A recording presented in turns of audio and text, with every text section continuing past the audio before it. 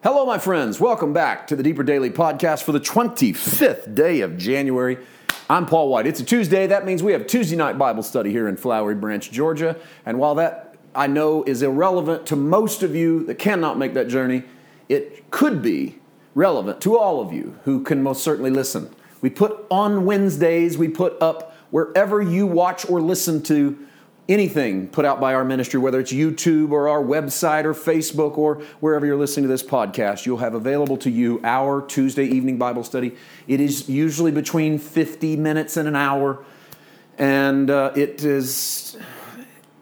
am having so much fun with the Sermon on the Mount.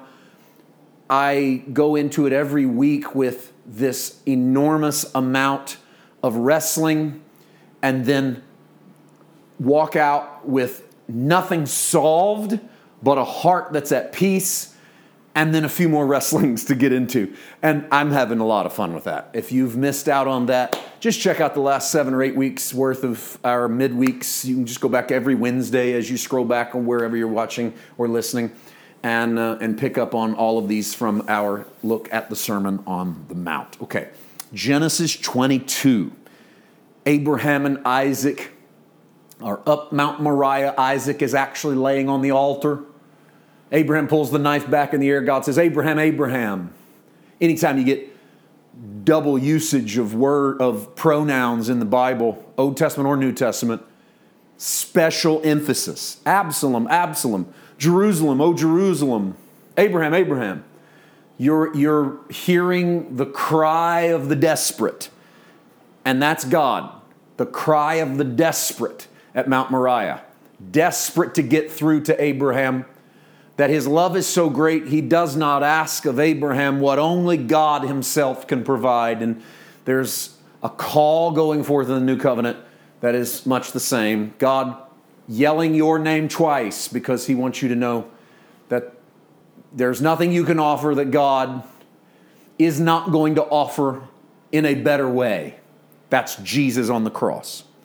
Yesterday we promised you that we would take a look at this through the lens of two New Testament writers. Those writers are James and Paul. James, most likely the first book written in the New Testament, and most certainly the earliest version of organized Christianity that we have in writing, would be the epistle of James. He's writing to the 12 tribes scattered abroad. He doesn't even think to write to anyone not Jewish in his letter.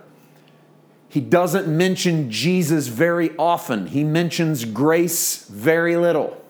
For James, he's writing to a people who have their foundation in Judaism, but who have come to faith in Christ, and he writes it through a lens of someone who has not seen or heard some of the things that we read in the writings of the Apostle Paul. These, to me, are undeniable facts.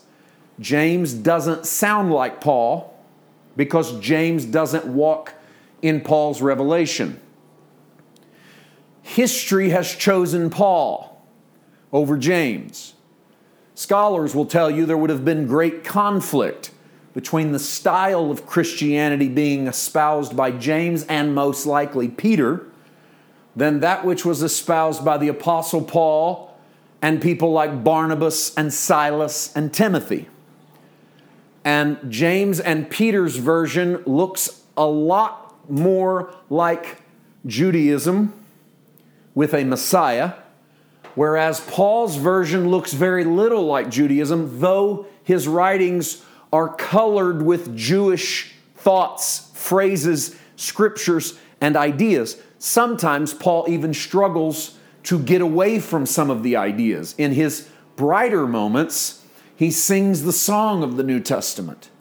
In other moments, he seems to hold clingingly to some Old Testament, Old Covenant patterns of existence.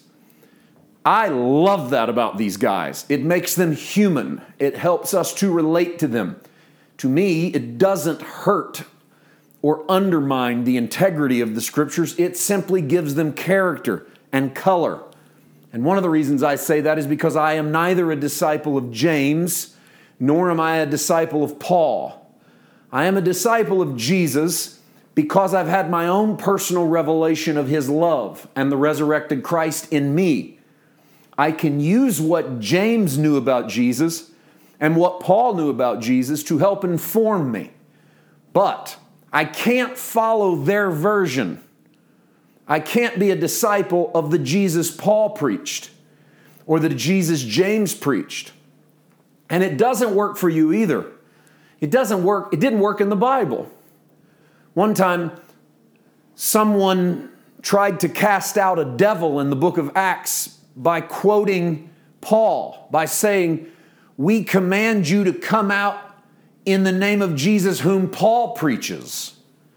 And it didn't work. Why not?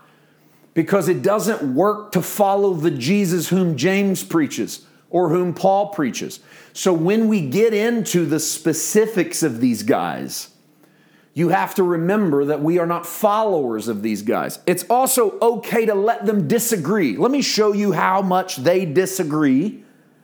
And I want to read Paul, then I want to read James, and we'll lock in on James a little bit. I know I'm going to run out of time. So tomorrow we'll really lock in on James using context, and then we'll jump back the next day and look at Paul. Let's start with Paul. This is going to sound very familiar because you've been in Genesis 22.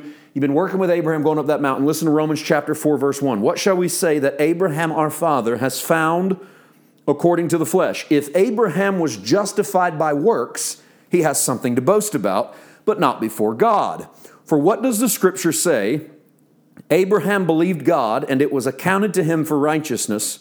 Now to him who works, the wages are not counted as grace, but as debt. Okay, what did Paul say? If Abraham was justified by works, he'd have something to boast about. He believed God, God counted to him for righteousness. That's Romans chapter 4. Here's James chapter 2.